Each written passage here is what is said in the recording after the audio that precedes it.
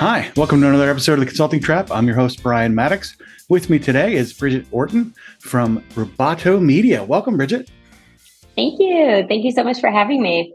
So you're very welcome. So can you tell me a little bit more about your background and where you come from? Yes, I am a digital marketer, specifically for e-commerce brands, and I'm from Knoxville, Tennessee originally. I moved to New York City like every young girl's Sex in the City dream, and I worked for a few agencies there. I had the opportunity to build a division of an agency there, but my dreams took me across the pond to Europe. I left that company to be on a launch team for an agency. I was part of a very exciting growth trajectory. It was like 40 million in the second year that I was there. I was the only salesperson and client manager. But I decided to leave that position to start my own brand, Rubato. Rubato has taken many forms over the past few years. And most recently, it was kind of at its peak of 25 clients, 10 employees. And I closed that version of it to be kind of more true to myself. And now I'm just working with a few brands and kind of figuring out my next big thing. And in the meantime, I've been traveling outside the US since 2016. So that's a big part of my story as well. And I guess the only other fun fact about me is I do not have a digital marketing degree. I actually have a classical piano performance degree. Super random. So that kind of sums up some of the highlights of Bridgette's life the past few years. So Bridgette, that's like super interesting. And I can't leave it alone. So how does the performance degree influence the decisions you're making now? Yeah, wow, that's such an interesting question. I take so much actually from my training in music. I think first and foremost, probably my work ethic, because I was working for months and months on a 1-hour performance. For example, I had, 1 or 2 concerts per year that I would train all year for. So that definitely plays into who I am today. I think, passion driven. I definitely have that spiritual musician vibe that I bring into my work. Rubato, actually, the name comes from music, which means that you can kind of flex the tempo to match the music and the emotion of that. And that's what I wanted to do with my company, is to kind of build something that fit me. So those are a few things top of mind, but there's so many, even just performing and studying performance and doing that well. There's so much that I do in advertising that's performing or presenting myself, or marketing in general is a lot of presentation. And I studied that and how to, do that at a very high level. So lots of correlations for sure. It's absolutely awesome. And I think so the name and how much performance influences the business that you're in. How is that flexibility? You mentioned you've been through multiple iterations of your company. So flexibility is clearly baked in. How did you determine when and where to pivot in your business? Yeah. Well, there's been several iterations, and I would say different reasons for different ones. When I first got started, I was actually running on a performance basis. So I was buying media with my own money and getting paid for actions on the other side, like a cost per lead, cost per download, etc. That worked to a certain point and just stopped working. So I was burning thousands of dollars at one point, and I couldn't figure it out. So I had to pivot. This most recent time that I pivoted was more about I just didn't feel an alignment with the passion, with the vision, with just how I felt every day. It wasn't all aligning. I felt it. It was more like an intuition thing of, what I was spending the majority of my time on versus how I felt the majority of my time. But in between those two things, that was kind of beginning and end. There was another pivot that I did. And I would say that was kind of the pivot from more freelance version of my company to a more, to more infrastructure and having full-time employees and growing my client list. And that was more about the fact that I kept on feeling like I was on this roller coaster of I would have 2 or 3 clients, maybe one was even paying me, $10,000, $15,000 a month. And then a couple of other smaller ones. My time super wrapped up in that. I actually think that we spoke about that the first time that we connected. And then, I would lose one of these big clients and, they hired internally or, sometimes it was my fault, sometimes no fault of my own. And then boom, my finances were screwed up and I was sitting there, trying to pay rent on a credit card again. And I did that for a couple of years. And I thought, this is crazy. I have to get outside of this roller coaster of my finances. And so I built infrastructure for that reason, which totally changed the essence of my business at the time. So those are the 3 core pivots that I've made to date. I'm sure there will be more as we go along. This is you've encapsulated the consulting trap perfectly. Actually, the whole name of the show. So when you started to put infrastructure in place, what was the nature of that infrastructure? Our listeners are going to be looking for kind of the takeaways here that they can run with. And when you say you put in infrastructure and that problem went away, my light bulbs are going off like, okay, well, so now I have to know, like, what were the things that you did? Mm-hmm.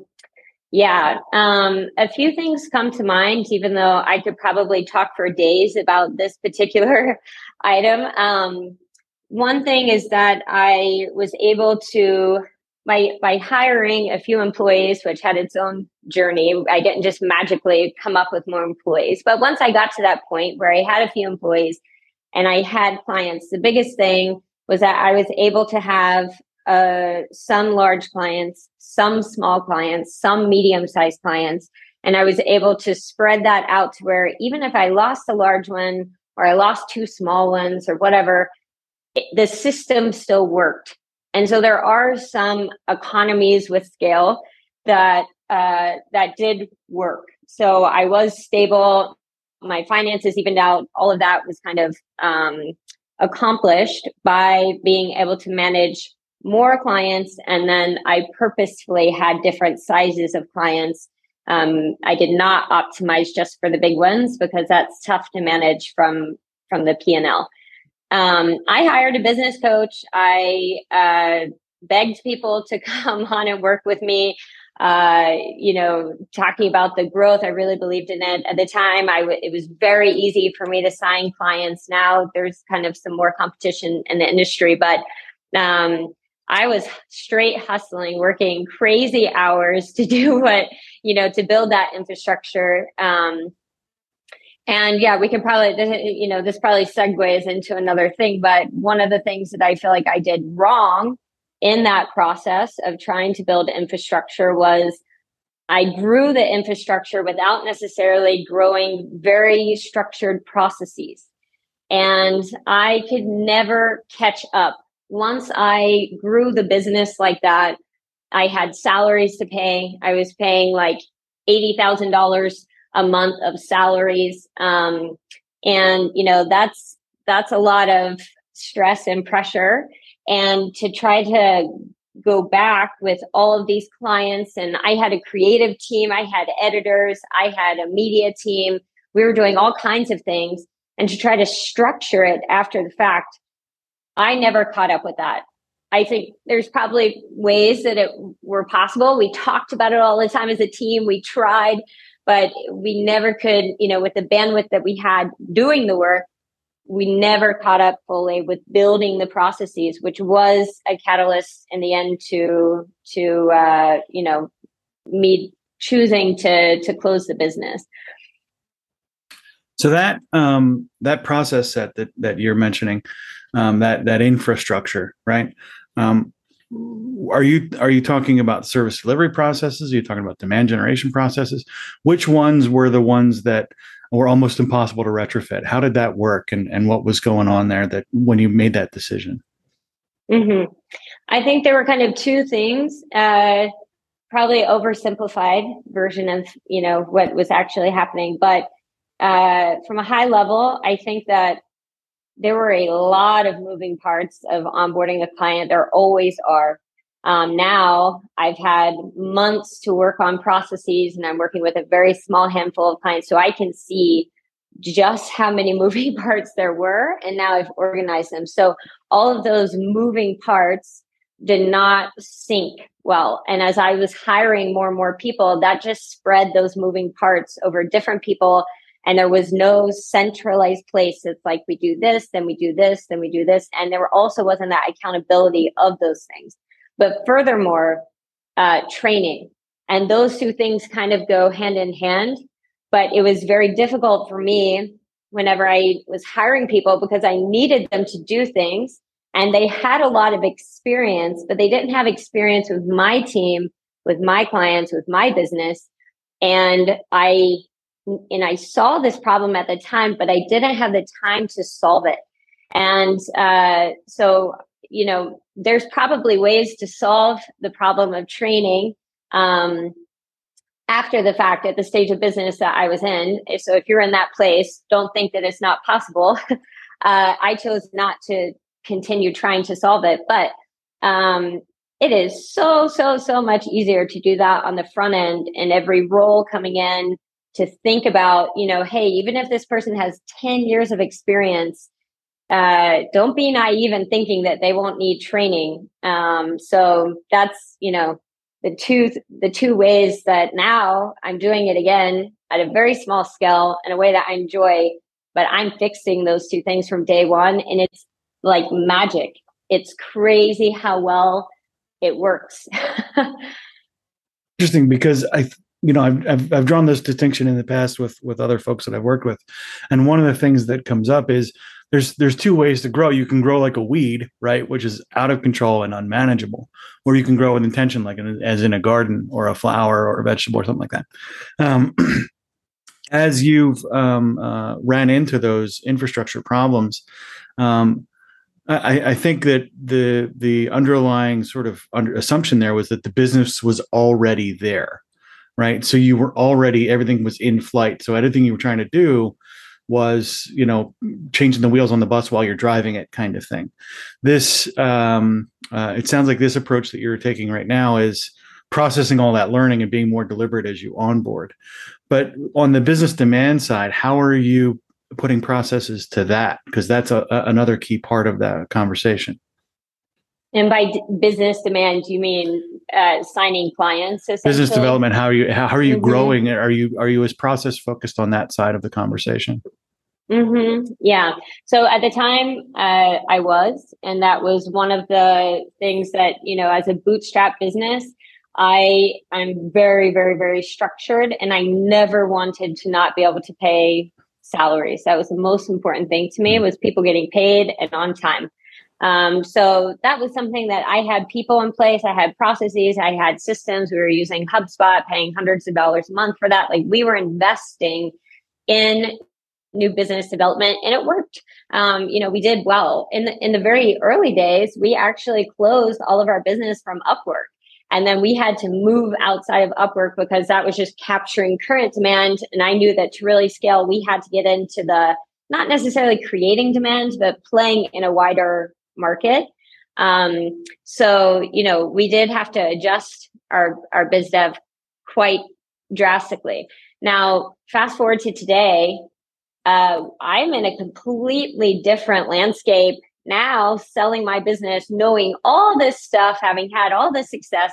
I have less success on biz dev now than I did 4 years ago. And that's due to competition. And I think that competition has also made the market better. So it's not only competitive with number of people, and it's competitive with the quality that advertisers are experiencing. So my strategy now is to not be sending a million cold emails, but going with the content and providing value. And I'm going slow because I can. And that's the way that I'm setting up this business. To your point, right, about the garden, that's exactly how I'm setting this up. And I'm not building infrastructure that I can't manage with sales that are actually kind of more organic. And I don't mean organic from a lack of effort, but I mean organic as in not trying to force it, but, as the system grows, slowly building the infrastructure along with it.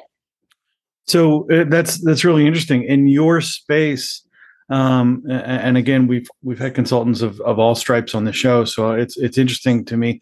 Is there a viable product ladder in your marketplace, or is it straight to, off you go? It's time for the big media spend. So you mean like size and spend of clients, and if people with less experience have opportunities with smaller accounts, and then so Yeah, I forth. mean, Is that what you how mean? does that ladder work? Is there an entry level kind of equivalent purchase option for clients that are looking for this kind of service versus Mm-hmm. the full on media blitz conglomerate kind of thing where it's like everywhere all at once? Yeah, I think that more so than ever. And what I'm seeing is that there's a lot of decentralization in the market in general, with a lot of freelancing with paid digital media. And not only freelancers, but freelancers not just in the US for US clients. There's a huge influx of people in South America, especially, sorry, who are coming into the market, and I'm here, so I see that. But I know that there's many other places too that are way, way, way cheaper. So you have very high level talent that's working with big brands, like brands that we know, like Coca-Cola or whatever, but it's the South American version of that. So they get this excellent experience in training. They speak very good English, and they offer themselves at a price that works for their economies and their country, which is usually way, way, way less than the American economy. So I say that American talent tends to be very high priced and sometimes high value. And that is kind of flipping and decentralizing. So I think that I see a lot of brands go to these, smaller one-off guys that are super happy to close a client for 500 US dollars per month and give 100% of themselves, more than they've ever given in their life, and then you have all of the different layers above that with small teams of people. And then you have US small agencies and, so forth. The last thing I'll mention about this is that, agencies do tend to kind of play on the types of clients that they work with. So some scale their economies with, $500 a month clients, and they have like 50 accounts for every rep. And then you have the agencies that specifically have like 3 people for every 3 accounts or even less, so there's all these kind of dynamics as well, as far as like how many accounts each one of those reps is working on. It sounds like the marketplace there is complicated, and if you're new to it, you're going to definitely need a guide, which is one of the wonderful reasons to have you on the show. So, Yes. Bridgette, as we wrap up, who should reach out to you and get that kind of guidance, and how should they do so? Yeah. So anybody who would like to pick my brain about anything, whether it's, building the business or, traveling plus career, or if you're a client needing some help in your account, I love chatting with people. I'm happy to help free of charge. I love meeting new people. So don't hesitate to reach out for any reason. Probably the best way to reach me is on either LinkedIn. So you can find me with my name, Bridgette Orten, or with my email, which is Bridgette at rubatomedia.com. I'll spell that out. My first name is spelled Bridgette. And then Rubato is Rubato. So Bridgette at rubatomedia.com. Happy to receive any outreach there. Awesome. And if you can help us as we close the show here, summarize the 3 big takeaways that you have had in your process so far, either your 3 biggest reading influences or 3 biggest media influences, whatever, or the 3 truths that you've discovered in your process. We're looking for the magic 3 at the end. Do you have any? Yes, I do. The way that I think about this is kind of more mentality. So there's 3 parts of my mentality that I think have really served me well. The first thing is that I believe that my desires are part of my purpose. So as I'm chasing after my desires, I actually believe in that path, which gives me a lot of strength. The second thing is I have a very, very high tolerance for risk. This just serves me like a charm. And the last thing is that I do give myself permission at any stage, once I arrive at what I want, to blow it all up and revamp myself again. And I think that's really important, to give yourself permission to get what you want, and then that not to be what you want anymore, and to change your mind. So I always encourage people, change your mind. It's totally cool. That is awesome. Bridgette, thank you so much for your time today. Our listeners certainly have profited, as have I, from the guidance you've provided. Thank you again. Great. Thanks again for having me. Thanks for listening to this episode of The Consulting Trap. If you have suggestions for future episodes or would like to be a guest on our show, please send me an email at brian@podcastchef.com. That's BRIAN at podcastchef.com. Before we go, we'd like to thank the sponsor of our show, Podcast Chef. Podcast Chef helps turn ordinary podcasting into a revenue-generating lead magnet for your consulting business. Our Podcasting Done For You service takes away the headache of starting up and running your own podcast. Reach out now to take advantage of our 30-day money-back guarantee. Visit us at podcastchef.com to find out how our team of experts can help you leverage podcasting to take your business to the next level.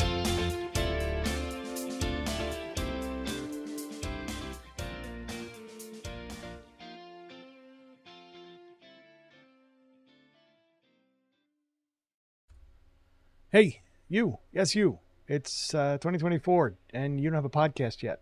Or maybe you do, but you're struggling with it. We will talk to you about that for free. We'll help you figure out where you might be stuck, whether or not we can help you for sure. But also, if you don't have one yet, what are the first 5 things you can do? What are some great angles that you can use to make sure that your podcast was sustainable as you start to develop that moving forward? Those consults are free.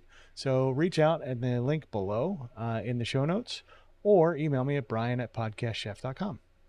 Thanks. Hi, this is Brian. Thanks for listening to the show. Our website, podcastchef.com, has a ton of useful information about how to best leverage podcasting to help you solve some of your business goals and challenges. You can also schedule a demo where we can show you how specifically Podcast Chef and our team can help you with some of your podcasting goals. Thanks.